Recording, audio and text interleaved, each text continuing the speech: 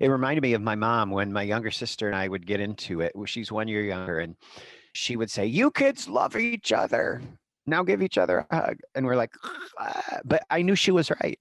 I knew she was right, even though she was driving me crazy at the time. And it's an incredible time to be countercultural right now in terms of the message of Christ, who said, "Love your enemies, pray for those who persecute you. If somebody slaps you on one cheek, turn the other cheek. Love your neighbor as yourself." You can build the heart of a lion with a strong mind and spirit, because a lion's natural state is one of safety through courage, strength, and power. Hi, I'm the shepherd and pastor, Dr. Matt Hook. And I'm the shrink, Dr. Marty Fletcher. This is the show where theology meets psychology. Or mental health meets spirituality. Welcome to the Shepherd and the Shrink podcast. Before we start the show, I have something to share with you. If you or someone close to you is suffering from a sense of anxiety or loneliness, the truth is, anxiety disorders are the most common mental illness, affecting 40 million adults in the United States every year alone. And according to a recent study, more than 60% of Americans report feeling lonely, left out, poorly understood, and lacking companionship. This matters a lot because loneliness is stressful enough to raise all-cause mortality by up to 30%. So, I've written a free guide with 10 ways you can start to overcome anxiety and defeat your loneliness. Don't wait on positive emotions. Learn how to create them for yourself starting right now. You can grab the guide by heading over to drmartinfletcher.com.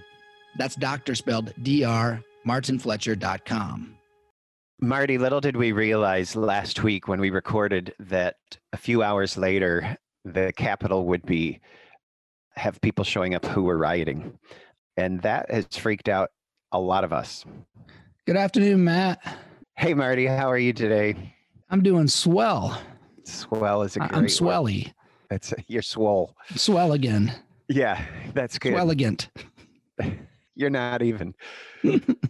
Well, it was freaky. About 2 hours after we made a recording last week, we had this horrific news about what went on at the Capitol and the violence that took place in our Capitol building. And it was hard enough this summer to watch U.S. cities erupt with violence and see protests turn into riots and riots turn into vandalism and theft. But to see the building that's like the center of the best of who we are and the worst of who we are, but still where so much gets done and there's so much history, be subject to people storming it. It was my prayer is that it's a wake-up call to all of us. What I was struck by, first of all, were the commentators and the politicians who said, "This isn't America. This isn't us. This isn't the way that we do things." But you know what? Apparently it is. Mm-hmm. What if this is us? I can't say that I was completely surprised that it could happen. I'm not surprised by much of anything recently at the last year and a half. Disappointed terribly. Right. I couldn't believe it. And I want to say this isn't us, but the fact is, if you look at the rhetoric and you look at the online stuff, which I'm distancing myself from, it is us. Mm-hmm. I mean, the Capitol building in Portland was under siege for a long, long time, and that was painful to watch. And it's only one step from there to the U.S. Capitol. And I was proud of our Congress that we're meeting that night. And it's a reminder that what we see and what we hear via the media and somebody else's lenses is not always what's going on. I know one congressman who says, "You don't hear about 90% of what goes on." The fact is, some of my closest friends sit across the aisle from me politically. And we do have a Bible study that meets every week, but we're not going to be the ones interviewed and posted and reposted because we're not that interesting compared to a handful of people on one side and a handful of people on the other who get all the time. So when you say it's us, you say us, which, boy, that's everybody. You don't mean that, but we have to, be careful with our language because we think in terms of language. And then later you got more refined with that to say a handful. And people say, no, it's not a handful, but we're looking at how many people were there. I didn't, it's hundreds of thousands, right? I mean, it was a big, big, big crowd that were nearby. Yeah, that chose not to. Yeah. Mm-hmm. And it makes me sick to my stomach. But it was interesting. I was encouraged late on Wednesday night of the incident. I was driving home and I heard about 4 of the senators give their 5-minute speeches about what happened and what we got to do. And some of them, from Nebraska to New Hampshire, they're saying we have got to be neighborly. They were saying we have to fix what's causing this. They said we got to do better. We can't split ourselves. It reminded me of my mom when my younger sister and I would get into it. She's 1 year younger, and she would say, "You kids love each other. Now give each other a hug." And we're like, ah. But I knew she was right. Even though she was driving me crazy at the time. And it's an incredible time to be countercultural right now in terms of the message of Christ, who said, love your enemies, pray for those who persecute you. If somebody slaps you on one cheek, turn the other cheek. Love your neighbor as yourself.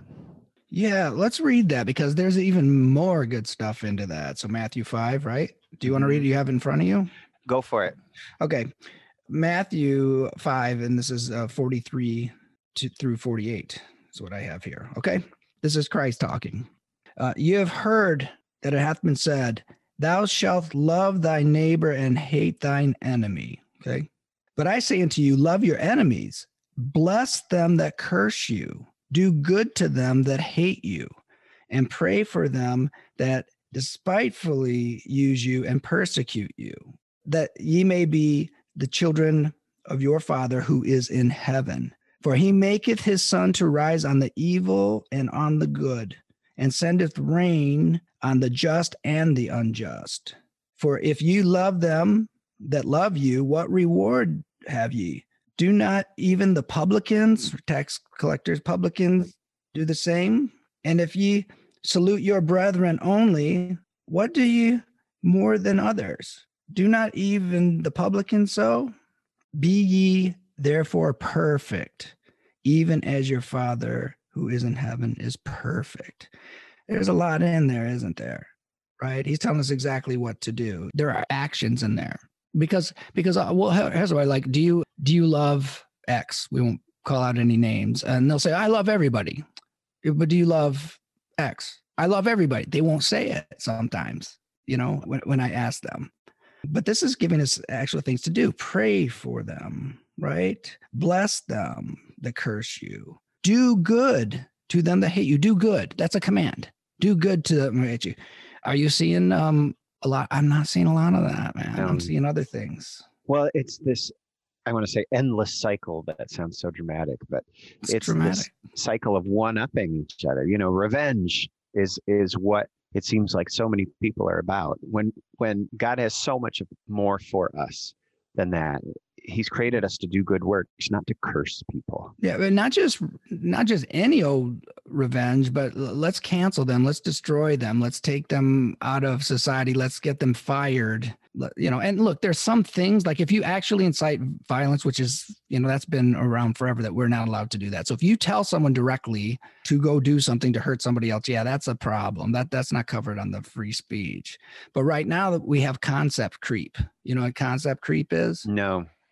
You take an idea and you define it, and then you keep expanding the definition. Okay. So new things start to fit into it. So now we can call certain things violence that weren't thought, like speech is violence.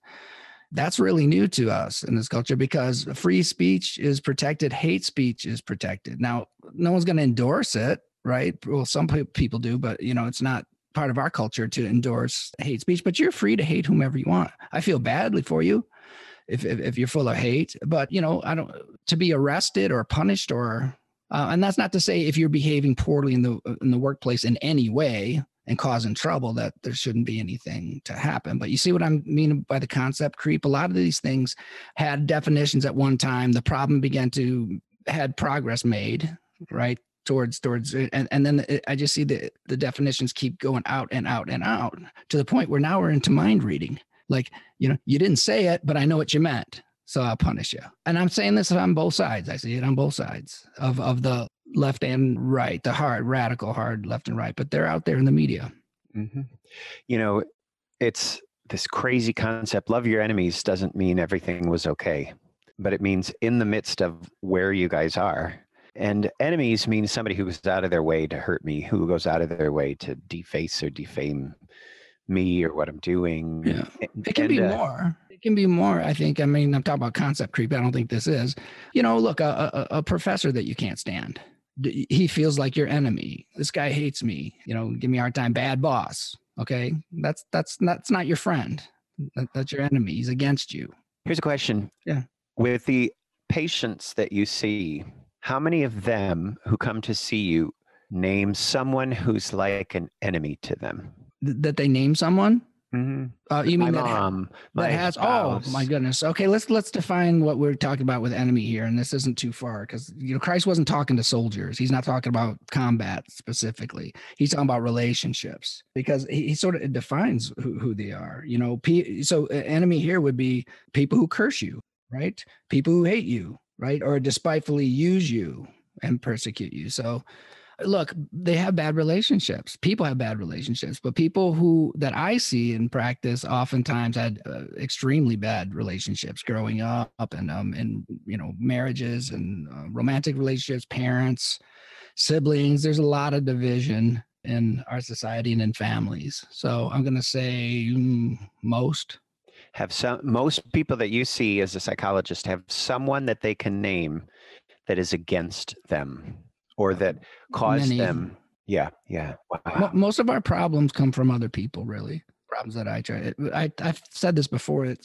I'm helping to heal people to heal from all the horrible things that were done to them and by other people, and also the horrible things that they did in response to those people. So many people are prisoners of one or two or three experiences of their past, one or two or three people that they knew in their past. And this, without loving your enemy, without getting past those things, and I don't know how you get past it. Jesus says, love your enemies, pray for those who persecute you. And he said right before this verse in Matthew 5:38, you've heard it said, an eye for an eye, a tooth for a tooth. But I tell you, don't resist an evil person. If someone strikes you on the right cheek, turn to him the other also. If someone wants to sue you and take your tunic, let him have your cloak as well. If someone forces you to go 1 mile, go with them 2 miles. Give to the one who asks you and do not turn away from the one who wants to borrow from you. That's heavy, difficult sayings because we have this revenge, this hurt cycle back and forth, and we think we've got to get even. And he's saying, no, get off that treadmill. And it doesn't mean that you subject yourself to abuse over and over and over again, but for you not to carry it and for you to be able to get off of the cycle of wanting to one up the other person as though you're going to get something out of it. I think we go through life thinking if I hang on to this anger or this hate, if I keep them in the slot of my enemy, this seed of bitterness turns into a giant forest. This pain that they caused me compounds in my heart. That somehow I think this unforgiveness of this enemy will somehow cage that person who hurt us, but it only cages us. Yeah, if you're responding to hate, like a hateful statement or something like that, with a hateful statement, then we've just added to the sum. Now you have one more angry person in the world, you, right? So what I was hoping we could do is we could look at why are people so resistant to doing this, to loving their enemies. Okay, so look at some of the obstacles to that, why people doesn't feel right for them to hear that. And then also offer some ways, techniques to begin to do it. But first, you won't do it if you don't see the value in it. So we'll have to clarify the value. And because I think that people misunderstand the turn the other cheek, let them hit you. That means that you get sucker punched, you stand up and you don't defend yourself. That's not what that means. I was taught that it was a taunt. And also Christ, to get your attention, he was really good at getting people's attention at a time when he didn't have, PA systems and things like that, right? And make things memorable. So he, used strong hyperbolic language sometimes, right? And symbolism as well. So he wasn't saying let somebody beat you up. He was making a bigger point. Am I wrong about that? No, I think that's right. Okay. Why will people not let go of that? Or why is it a good idea? Yeah. Or why is it a good idea? And what do they respond with? You mentioned some of those, to me, what I'm seeing is this: they become the thing that they disliked. They just don't know it. Right. So somebody's being obnoxious on Facebook. Here they come with an obnoxious post in response, as if it's a zero-sum game. Like, okay, somebody's going to have to win this game. This is the game I'm going to play with you. I'll take the bait, but I'm going to win it, And nobody wins. No, hate wins. It certainly hasn't solved anything that I've seen. I mean, most people aren't going to let you dominate them. You have to give the person some dignity. I told Griffin that when he was younger. I was like, look, if somebody confronts you like that, and give them a way out, right? Let them have their dignity, and then they'll walk away. If you don't let them have their dignity, they're less likely to walk away. Even that's a way of respecting your enemy, I suppose. Showing respect to your enemy. Mm-hmm. Not just love your enemy, as if, I think that sometimes, because love is such a tricky word in our culture, because we use it for so many things. I don't think it means sit around and contemplate them. She loves me not. He loves me not, kind of thing. Do good is what he's saying. Show love to your enemy. Meet them with the opposite force. One of the things I think that helps me when I think about loving my enemy, I don't even like my enemy. I think part of it is I think of the word love as a strong version of the word like. I like something a lot. I really love it.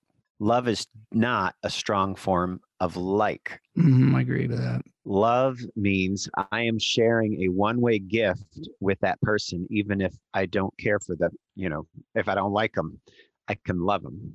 And sometimes I can't do it in my own strength, but that's where I believe my faith in Christ has enabled me to love people that I haven't really cared for. I mean, I haven't liked. Yeah, that's half of it for me. And then the other half is this: I'm going to protect myself spiritually. I'm not going to let that hate get inside of me. I'm not going to let that fear get inside of me. Yeah. Right? We see that all over the scripture. We see that all over the Bible, which is 66 ancient documents. How many of those guys had enemies? And I think of David. David was this young man. He had been anointed to be king by God's prophet, but Saul was the king who had it out for David, tried to kill him for about 20 years. David was on the run. And in the midst of that, he talks about being David in the Psalms, which simply means songs. David wrote these things down, recording how he was betrayed by his family, betrayed by his friends, betrayed by his enemies, calling on God to punish him. He didn't cry to other people to go kill him. He prayed for those people who were mistreating him. And what he does is he turns his attention. He uses the hate that somebody had for him, who went out of their way to be mean to him or to make his life miserable. He used that to launch himself to God. Mm-hmm. Yeah, and he had a chance to get revenge too, right? He did. And he didn't take it. Yeah. He could have killed the guy who wanted to kill him, right? Right. And he didn't, because that's a terrible way to become a king, is to kill the king in front of him. It's happened before historically, but it's probably not good. Right. Right. That's how I became king. We have a big clue, though. 2 men went up to the temple to pray, one a Pharisee and the other one a tax collector. The Pharisee prayed, God, I thank you that I am not like other men, thieves, adulterers, or this tax collector. I fast twice a week and give 1/10 of all I get. But the tax collector stood at a distance. He would not even look up to heaven, but beat his breast and said, God, have mercy on me, a sinner. I tell you, this is Christ talking, I tell you that this man went home justified before God rather than the other. Here's the important point. For all those who exalt themselves will be humbled, and those who humble themselves will be exalted. Key term, humility. That is really what I'm seeing lacking. And here's why I think it's happening. If this media, right, that you're watching isn't just giving you information, they're giving you the bonus of, I'm going to get you angry, agitated, afraid of an entire group of people, that emotion will prevent you from being humble, right? You will feel like there is a personal existential crisis and you don't have time to be humble. You've got to go out and just attack back. Now, oftentimes you can't name the individual who's hurting you, who's hurting somebody else. There's no name because it's been abstracted into a group. So we'll be prejudiced, right? You know what I mean? Bigoted against an entire group of people. And a group has so individual differences account so much for so much more than groups, but we're not thinking like that when we hear those messages come in. I had a patient probably knows a bunch of, I have one on each side. So two elderly ladies, one's a friend and one's a patient. So one's on the right and fearful as anything because of her media. The other one's on the left, fearful as anything because of her media. But I said, do you know any Trump supporters to the one on the left? No, I don't. And she does. She just doesn't know that she knows them because they're not talking about it because there are just too many left and right out there, right? So I said, well, would you sit down with them? She said, I don't think so. I went, why? Because I'd be afraid they would attack me. So I'm following the logic. You don't know any. You're afraid of them, though, because somehow you got the idea that they are ready to attack, people who believe like you. Where would that idea come from if you don't know any? Where would that idea that there's a group of people, don't know any names, don't know any individuals, but just hearing that they were on that side or whatever, right? Identified with that. Right. Right. Where did that information come from? Did you ask her that? I don't remember.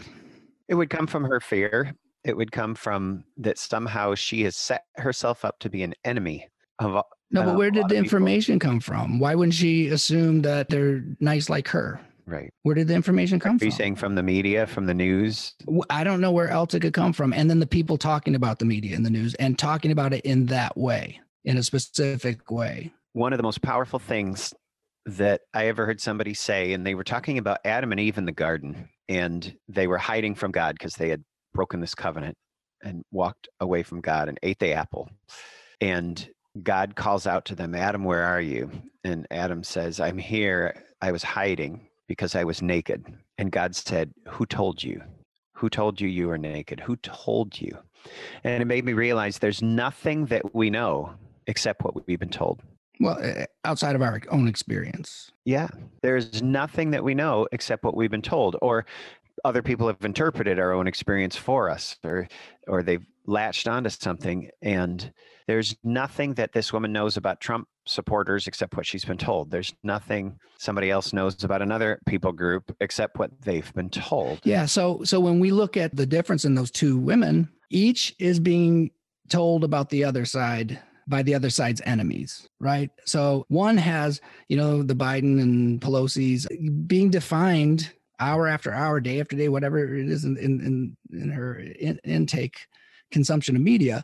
All you're going to hear is them gossiping and tearing the other person down, and it happens both ways. That's not the kingdom of God, though. You're without knowing it, people are looking to have their hopes, dreams, fears, peace come from politicians, right? And that's why it looks so much like a religion right now. It has the gestures, it has the icons, it has the rituals, it has the politics placed at a hierarchy, right? Like above God. Because if you're not loving your enemies, or at least trying really hard, and if you're attacking them, then you're not following the way. You're not living in that kingdom. Okay. Cause it's clear. It's not a big, it's not, I don't have to impose anything on it. I see it written here. So why would we do it though? Why don't people do it?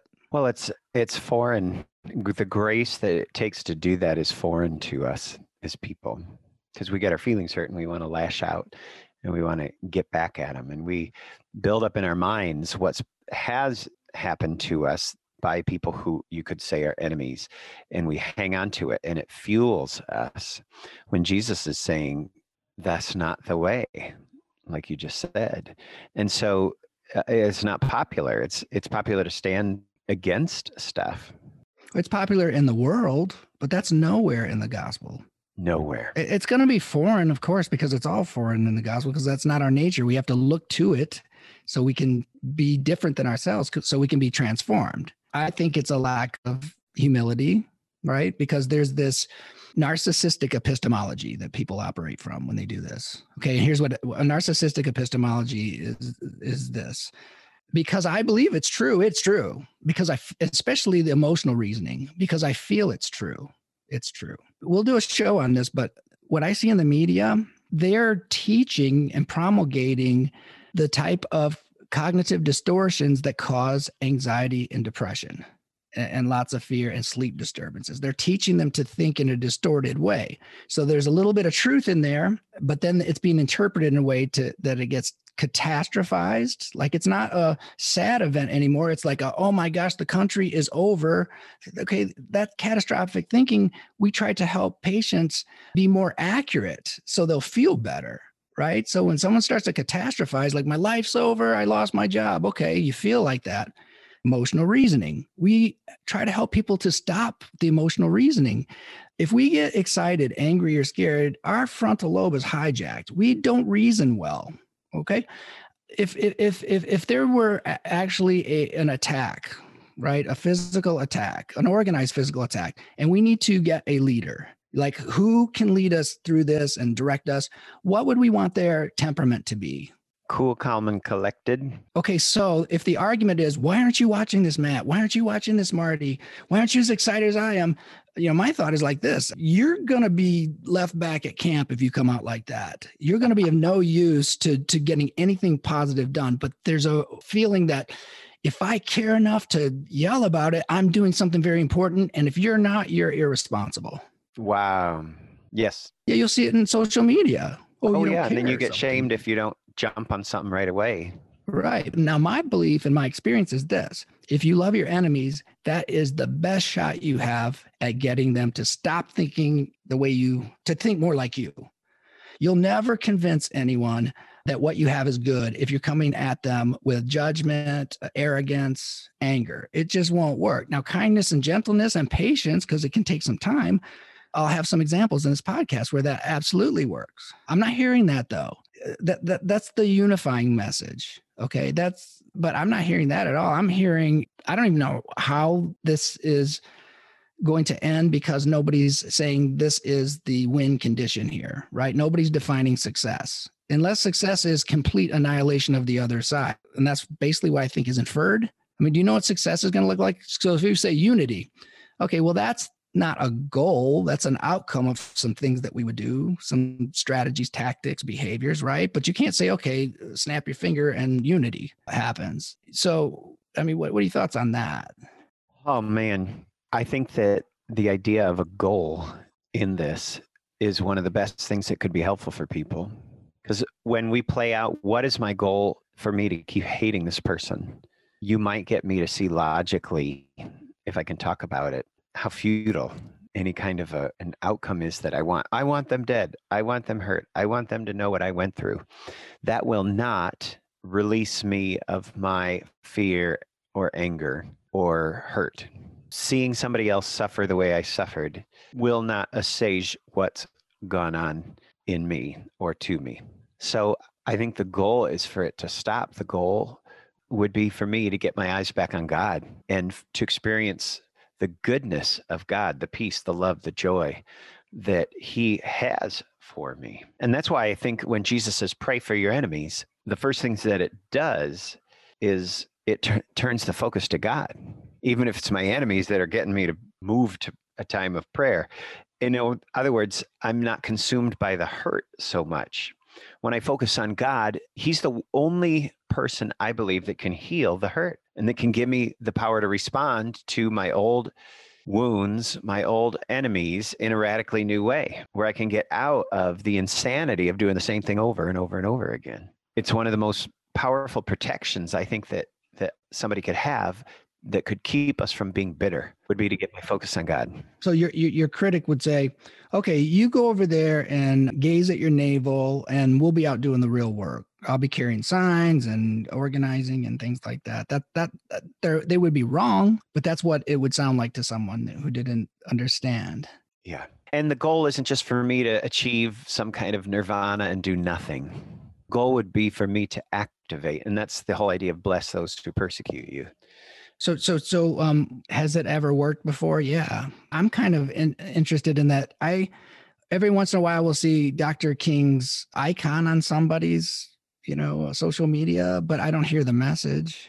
There was in preparing for this, there is on YouTube, probably find it other places too. MLK in 1957, November 17, at Dexter Ave Bible Church in Montgomery, Alabama, had a speech on loving your enemies. That was the tactic.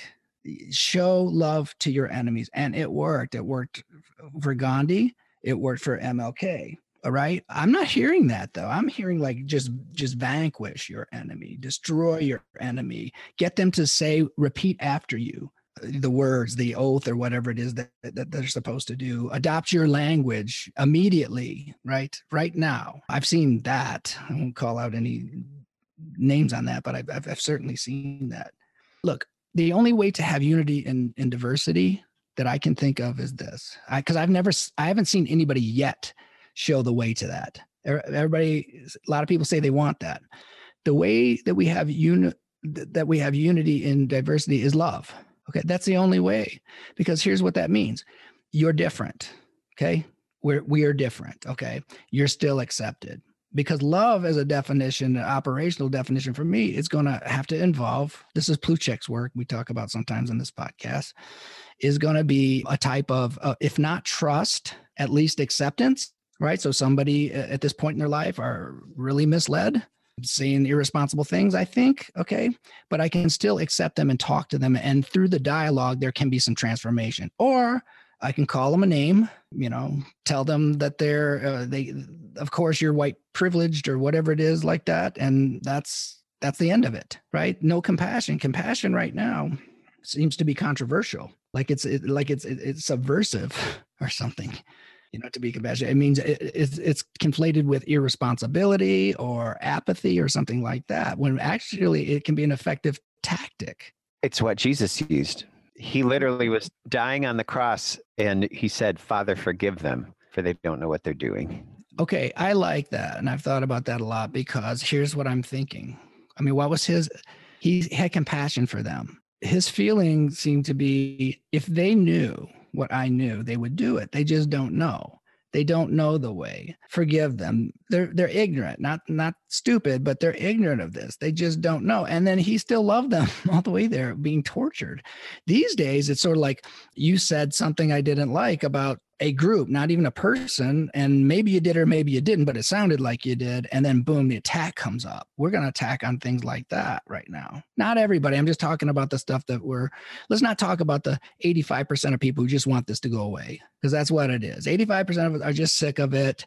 We're not partisans. We voted different ways. We would like to see people on TV talking, being dignified. We don't want to see people being called names. We'd like real information, like X did this, and like you would present it in court. I would like to see that, that type of presentation, rather than getting this really, really affects the elderly, right? And I think that maybe because they watch more cable news and the anxious people, because they're already feeling that the world's awful, and depressed because they're already negative thinking. They feel like life's going to never be good for them. Then they get these messages like, yeah, life isn't going to be good.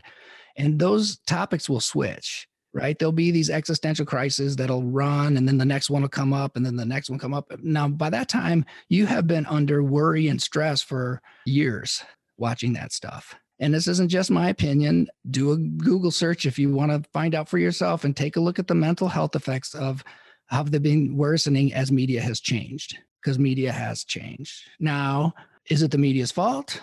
Is it the politicians' fault? They have some, but we have something to bear too, because we would know that was wrong, right? We should know that that's wrong. And we should also hold our side more accountable than the other side when they do it. Clean up your own backyard, right? So if you want the behavior to go away, you have to stop it wherever you see that, even if it's your favorite political party doing it. Otherwise, it'll continue, because they're just giving us what we want or what we're asking for. Does that make sense? It does. It does. It makes me sad. It is. Okay, that's the appropriate response, I think, because what else can you feel? If you're not going to feel rage towards another human being, if you're not going to demonize another person, what's left but sadness, right? because sad's an attachment emotion. That means at least you care about the person. If you can feel sad for that, or you can feel sad for the event too. Now, there was another guy that we talked about in the podcast that's no longer up anymore. Remember Daryl Davis? He's that Black musician. He got really interested in why these KKK people around him would hate him. What was his approach? Or organize a militia? No. Get to know them. Spray paint their house? No. He won them over by listening to them, talking to them, and getting past their ignorance. And he has the largest collection of those goofy KKK robes and hats. I don't know what you call those things. Okay. I don't either. I'm going to say they're goofy because they look goofy to me. Mm-hmm. Okay. But the important point is love and tolerance and a sincere curiosity for what the other person, treating them like a human being. These guys, they came over to his side. They just didn't know. Just like Christ, they don't know. So Daryl Davis, rather than becoming a hateful person himself and becoming the thing, letting that get inside of him, the thing that was hurting him, inviting it in, or just not being vigilant enough to get it out. He wasn't going to do that. He was going to treat them with dignity, and then that wins. Okay, so there's some examples right there that it works. And then, do you have any examples of when you've had to do that? When somebody was really coming at you, and you used those tactics of? Yeah, for me, one of the techniques that sort of worked for me was, and this was kind of being teased in a mean way. Today, they would call it bullying. Like even in junior high, because I did have a faith background as a 7th grader, I look back now and I think I was so well armed compared to what it could have been. And there were guys that just rode me, just every chance they got, they tried to embarrass me or say things, whatever. I mean, it's kind of like everybody's junior high experience in the 70s or the 80s. Yeah, junior high is brutal. And one thing that worked was my heart was guarded, that I knew who I was. I knew I was okay. I knew I was well loved. And so when they would attack me, with attack, sort of a strong word, but truly I couldn't stand them. And yet I knew that Jesus loved the unlovable people. I knew that I was called to give them a chance. And it doesn't mean I went looking for them to tease me, but every new opportunity I kind of treated as a potential to turn the corner. How did you actually respond though? Let's say somebody says, "Oh, there's Hook." Right. Call a name or something. What Sure. What would you do? I disagree with what they said without jumping back down their throat. Mm-hmm. I didn't know how to fight back, which was probably a good thing looking back now.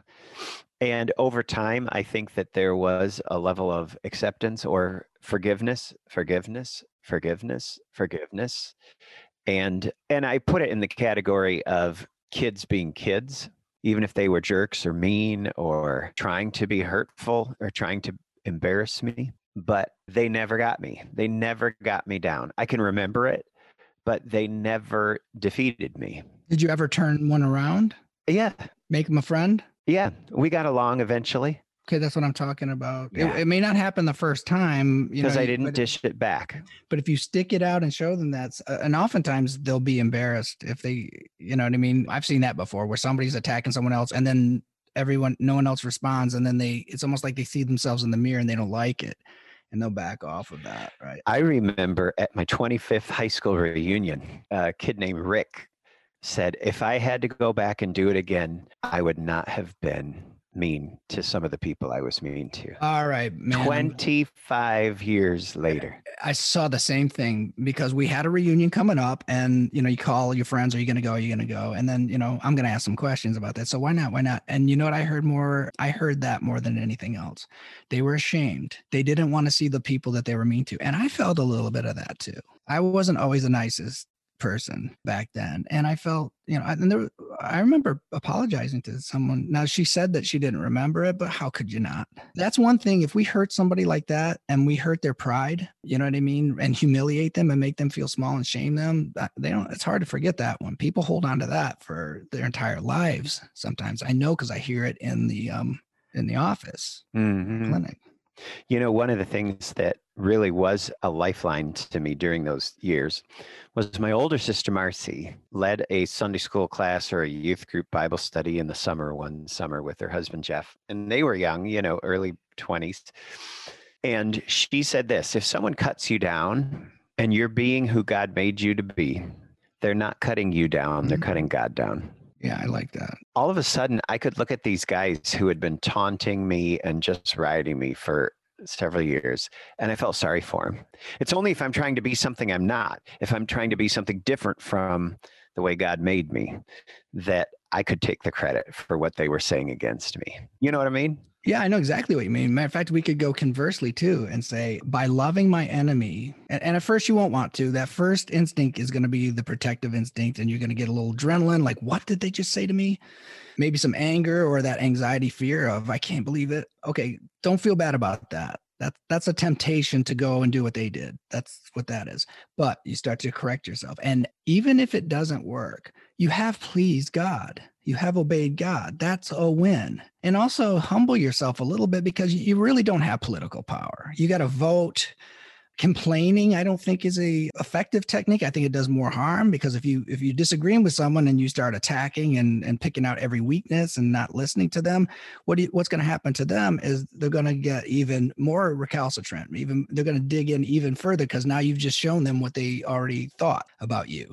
You're rude. You don't understand. Blah blah blah blah blah. There's nothing you can do about that. Love your enemies, to me, is the first of all, the quickest way to get rid of an enemy, not whether they change or not. Love your enemies is the quickest way to, we've talked about, use bolt cutters.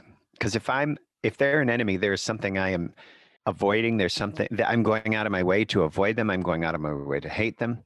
And for Jesus to say, love your enemies, pray for those who persecute you, that is your ticket to freedom from that person. That's your ticket to freedom from whatever it is that they did that made them your enemy. And then it takes whatever happened to you or against you, and it completely diminishes it. It doesn't make it go away. And a lot of us need help, and a lot of us need, our emotions are so damaged. We need to see a counselor. We need somebody to walk through this with us. But I think love your enemies, pray for those who persecute you, is the first road, the quickest way to get on the road to freedom, the quickest way to get onto a road to getting beyond what it is that's got you stuck into holding this person in the place of enemy. Loving your enemy does not mean you subject yourself to them anymore. It doesn't mean that you're victim anymore. If you're empowered with the ability to love your enemy, you are so completely free. Instead of being chained to that person, you have the ability to offer forgiveness and get on with your life, crying out loud. Agreed. So I have a list here, and I want to give me your list. Well, I'm going to run it. I want to know what you think about this, because I want people to because when we tell love your enemies, it's so foreign to some people, because it's not been described how it might happen, and we don't see it enough modeled to be able to pick it up. So I want to, some of the obstacles and et cetera. Okay, here's what I would say to people. If you want to love, and you may not want to love your enemies. If you don't want to love your enemies, let's say you're like, well, I'm going to be a Christ follower. I'm going to be Christian. I'm going to go to church, but I'm not going to do that. What would you say? I would say that's impossible. Just remember, love is not a strong version of like. Yes. It doesn't mean I'm going to take this enemy and I'm going to like them strongly. Or endorse their views or come over their side. We're not talking about that at all. We're talking about the human, not the ideas, not the ideology, because those things do change and everybody is redeemable, right? In theory. To love your enemy sometimes means to remove yourself from them. And keep your peace. And keep your peace. And keep your peace. So it won't be adoration. It'll be more like I can accept. And look, if you'll talk to people, they'll tell you and you'll start to understand, and you'll feel better as you understand someone. That's what Daryl Davis discovered. And that's what I've discovered. If I don't meet their judgment and arrogance with my own judgment and arrogance, then something can happen. Okay. And that's usually what it is. But you have to know your dark side. Everybody has a dark side, right? And what that means is this: that thing that they're doing is in you as potential, and it can come out, and you need to know that. This is how we can get past hypocrisy. This is how we won't see, anger, judgment, arrogance, self-righteousness, right? If you don't like that from the other side, and then you join them in it, it just has different names attached to yours, right? Then you're doing the thing that you decry. And Christ talked about this all the time with the hypocrisy. That's why it's well advised to clean your own house, right? Take that log out of your eye before you start doing this work? Two things you could say when I look at somebody that I can't stand, that I would put in an enemy category. Mhm. It's not of reach for me to say there, but for the grace of God go I. And what does that mean to you? And how does it help you? How does it help you? What's the meaning? It means kind of what you said. What is in them that has caused them to be so obnoxious or so mean is in me as well. Only, I'm not that many steps away from that. And then it allows me to see that, it allows me to see them with new eyes. Because a lot of times somebody looks at me in a funny way and I think they don't like me. But then I find out, no, it's just that they had something stuck in their throat, or they had something in their teeth, or they were super distracted because some other thing was going on. And so a lot of people get put in the category of enemies for a reason we don't even know, because we misjudged the situation. No, I agree with that. So there you go. So what's the remedy to that? Start listening to them, but listen with curiosity, listen to understand, right? It does make a real big difference. It's happened every time. Those two folks that I was telling you about, I listen to them. Some things are horrible. Like one of them wishes for the death of some of these people. Now there's a sweet older woman who wants someone to die. Which is the worst offense, the awful tweet or the murder that you're wishing? Playing out your heart. Yeah. And then also use your little imagination. Let's say he did die by your request.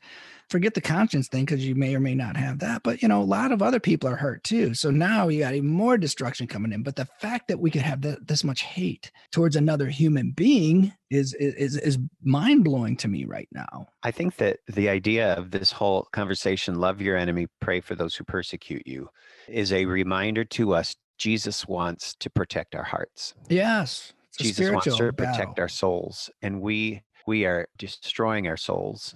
So give me that list. Okay, so next one, test the spirit. Okay, so here's a fact. How is it coming to you? Is it coming with the poisons of rage and division? Is it gossip? Is it a fact that's useful, or is somebody making an ad hominem attack at another human being, right? Taking one of their worst moments and promoting it. Okay. Are you going to really buy into that spirit? Is that a good spirit? Okay. Because we can do everything better that I can think of without hatred. Because I think hatred is a higher offense. Somebody does something neglectful or microaggression, if you believe that they did, or something like that. Okay. Your hatred in response is worse than the microaggression. Get the hate out of your heart. Absolutely. But test the spirit. I don't respond if you're angry. I say you can if you want. Okay. But I know that it's almost always worse if you respond to somebody in anger or fear. Instead of responding in anger, let the anger that you feel motivate you in a way to approach it, where the anger is only a signal. It's not the venom that you're coming at them with. Does that make sense? Yeah, but let go of it as soon as you possibly can, because let it get your attention. That's it.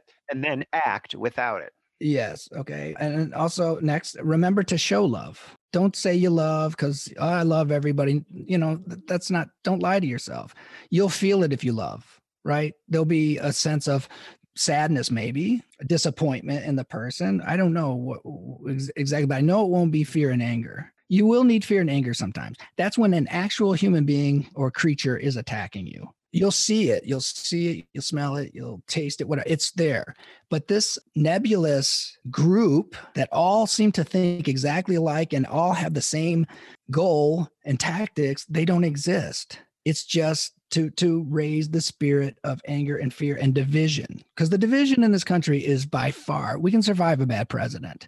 We can't survive much more intensity in this division, because now it's in our community. It gets in churches, it gets in houses, it gets into places of employment, right? And now it can be a game of gotcha, because as these definitions for your enemy get to include more and more behaviors, you have all sorts of opportunities to attack one another. Okay.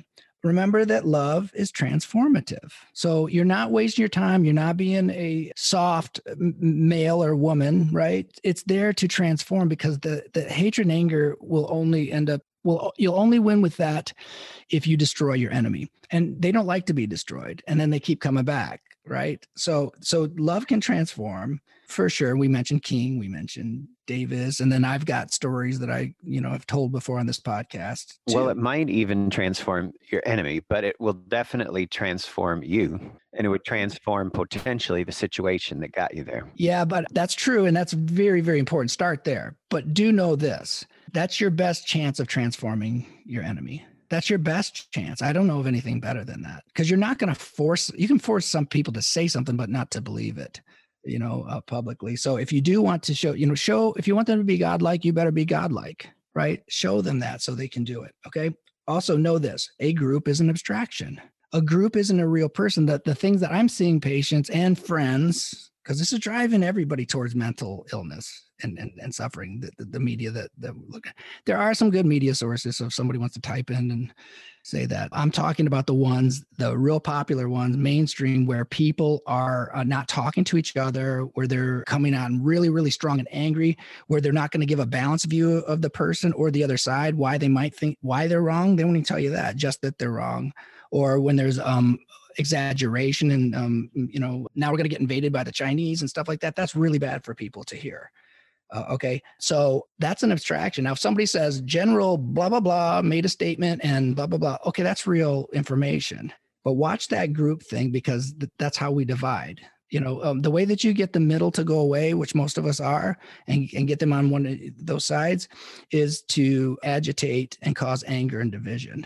Get them to misunderstand and stop seeing people as human beings, see them as monsters and threats. Okay. So the group thing, watch that. Okay. Look for the individuals.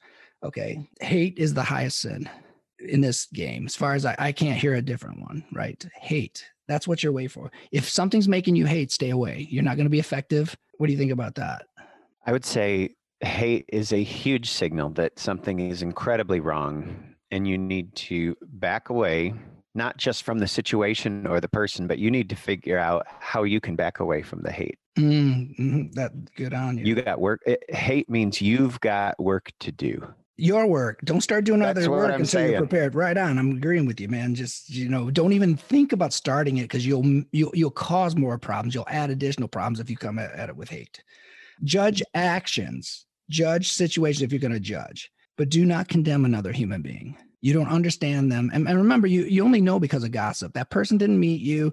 When I ask people about their hate, they give me few facts. They give me generalization. So-and-so is a, oh, they are? Okay, maybe they are. I don't know.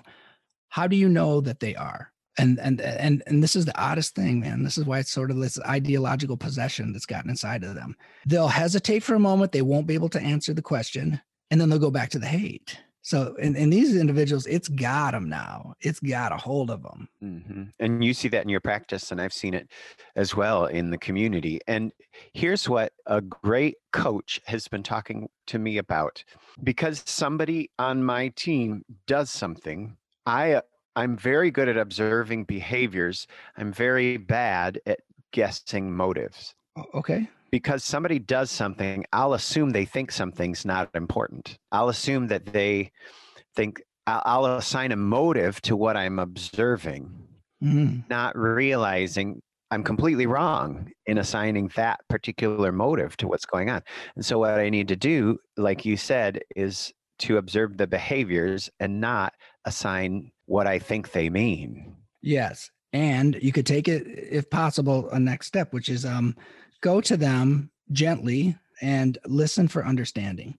Because I had two things in a row where people, when they flipped out, and I don't post anymore because you're target as soon as you post. Like right now, it seems that we're so polarized now that you can't be nuanced, because all of the ideas on the Trump side, you buy into all of them or none of them with this way of thinking. Same with the Biden side. So if you say something that's nuanced, mine was just like, I've been talking about the media a lot, how destructive it is, because that's part of my training and job. And that's what we do as psychology right now. So be careful. This is really bad for your relationships and your health and all that kind of stuff.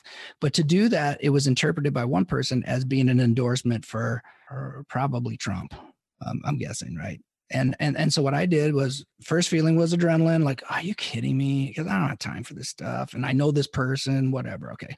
start text, offline, of course. I don't do it publicly, and just say, "Hey, I think you misunderstood me. Here's what I was saying." And then she's like, "Well, but it takes a minute to come down from that stuff." Well, because they're where we want to be. Yeah. Well, I hope you can see how this could be misinterpreted. That's nothing to do with me. You know what I mean? If you misinterpret something I say, ask me and I'll clarify it like I'm doing right now. You didn't ask me, but I'm trying to clarify. Then I became a human to her, told her some stuff that's going on because it got a little, and she goes, "Oh, I'm so sorry." But now she saw me not as a group, not as an abstraction. She saw a human being, and it's very hard to hurt another human being. We have to turn them into devils, demons, Hitlers. That's why you're hearing that language, Goebbels, Hitler, and stuff like that. Because the way to get it's not in our nature, almost all of us, to hurt another human being. You can hurt a monster, though. So abstract them into a group and you won't see them. But as soon as the human qualities start coming in, then guess what? We start to soften up. Okay. Do you want to be a tolerant person? Ask yourself that. Do I think tolerance is a good value and a good quality? Would I want my children to be tolerant? If so, practice that. Okay. Make that your goal. So every time somebody says something obnoxious, it's not on us to respond to that stuff anyway. It's all emotional. Like nothing good's going to come out of it. The motivation there is just, I'm going to make you feel bad. You made me feel bad, I think. Right? Because you're not trying to really educate someone when you're being rude. It's hard to teach somebody when you're being mean to them. Right? And we'll go back to this too. Humble yourself. Okay. You don't know everything. The emotional reasoning is what causes people to think that they know more than they do because it feels so real. It most certainly has to be real, right? But we make that error all the time. We think that someone's in the house. It really feels like it. They may as well be in the house because that's how scared I am. And then you find out that it's not someone in the house. Then guess what? Your physiology comes right down, right? So you have to know you don't know everything, especially if you're watching the media. You're two different stories going on right now, and a lot of people believe in both sides. It's very arrogant to think that I know more than the other person who I haven't talked to, right? And that they're absolutely wrong. I don't have to hear any more. So do we want these qualities? Now, all these qualities are kingdom values, right? With the humility and the peace and the love. Are you going to follow the way or not? Or are you going to do a few things? Are you going to follow the most important parts of the way so you become Christ-like or not? Right. That's so good. The Good Samaritan was the enemy of the guy laying dead on the side of the road in the parable that Jesus tells. And he probably stopped to help the guy. He's on a business trip, but as he's helping this guy who's laying there half dead, who's his enemy, according to everybody else, he probably thought to himself, I know what you think of me, and I'm here to help. I know. That's an amazing story. And that's what Jesus says, love your neighbor. Who is your neighbor? And it ties in. So right now, our neighbors, half of them, we feel like they might be our enemies. Maybe a good way to close this time would be something that you said triggered in me. Romans chapter 12. We've talked about it before, but I just want to read the last 10 verses. Yeah, please. Okay. Love must be sincere. Hate what's evil. Cling to what is good. Be devoted to one another in brotherly love. Honor one another above yourselves. Never be lacking in zeal. Keep your spiritual fervor, serving the Lord. Be joyful in hope, patient in affliction, faithful in prayer. Share with God's people who are in need. Practice hospitality. Those are all things that we can do. Then he says this, though, and here's where he gets into meddling. Bless those who persecute you. Bless them. Do not curse them. Rejoice with those who rejoice. Mourn with those who mourn. Interesting. When somebody persecutes you, you're supposed to bless them. If they're rejoicing, you rejoice with them. If they're mourning, you mourn with them. Live in harmony with one another. Don't be proud, but be willing to associate with people of low position. Don't be conceited. Don't repay evil for evil. Be careful to do what is right in the eyes of everybody. If it's possible, as far as it depends on you, live at peace with everyone. Don't take revenge, my friends, but leave room for God's wrath. There's a trust in loving your enemies that God's going to sort it all out in the end. And it's a chance to trust in God rather than take it into our own hands. Let me read verse 19 again. Do not take revenge, my friends, but leave room for God's wrath, for it's written, it is mine to avenge. I will repay, says the Lord. On the contrary, if your enemy's hungry, feed him. If he's thirsty, give him something to drink. In doing this, you will heap burning coals on his head. Don't be overcome by evil, but overcome evil with good. Do something positive. Good doesn't just mean, oh, I'm good. Good means an act, a good deed, a good act. Find a way to help somebody, even your enemy. That's so good. That's basically our podcast, isn't it? You know, you read this a while back too, and this is really important to remember. Maybe this is the thing to remember. And 1 Corinthians, right, 13, is that where Paul gives the list of all of these wonderful things that are being done in the world, right? But without love, they're meaningless, he says. He didn't say they're diminished. It don't matter, because the highest thing is love. If we're going to have unity and diversity, it's going to be the tolerance that comes with, even though I don't like what you're doing right now, I still have the hope that you'll find the way, because you are suffering. If you're hating, you really are. These people are, but these actions aren't sufficient. Not without love. If they're absence of love, they're meaningless. And I think that you've done more harm in the world if you do it without love. And doesn't mean swooning love. It means I'm not going to condemn you. Okay. I'm not going to condemn you as a human being, and I'll have hope for you. Okay. That's Paul, not Marty. Love is wanting the best for the other person. Wanting the best for them is not for me to hate. Hey, let's pray. Let's do. God, I thank you so much that in the midst of our messed up understanding, in the midst of us even trying to find words of what it means to love your enemy, God, you know all about it, because you love us. You love us in our acts of hatred. You love us in our intolerance. You love us in our ability to fall for anything. And sometimes it's simply the loudest voice. God, you love us when we are blind to our own hate. You love us when we're blind to our own despising of another person. You love us even though sometimes, God, we use people and we love things. Some of us, Lord, love things more than we love people. So God, I pray that instead of using people and loving things, you'd fix that so that we don't love things, but we love people. So help us, God, to love people and use things. Lord, I also pray for our country. I pray for people's hearts. I pray for these words of yours that are designed simply to protect and guard our hearts, because we need you right now. Lord, I pray you help me to love somebody that maybe I can't stand right now. Love somebody who would put themselves in the enemy camp from where I've been coming from, whatever that means. And God, that it would mean doing something, not just well-wishing from afar, but that I would be proactively making a good difference in the world by serving somebody else. Thank you so much for this opportunity we have to talk. I pray, God, that you would take these words and that they would bring honor to you. We pray in Jesus' name. Amen. Amen. Thanks for listening to the Shepherd and the Shrink podcast. You can check out the show notes from this episode, get free resources, discover more about our work, and all the ways to subscribe so you never miss an episode of the show. Head over to drmartinfletcher.com.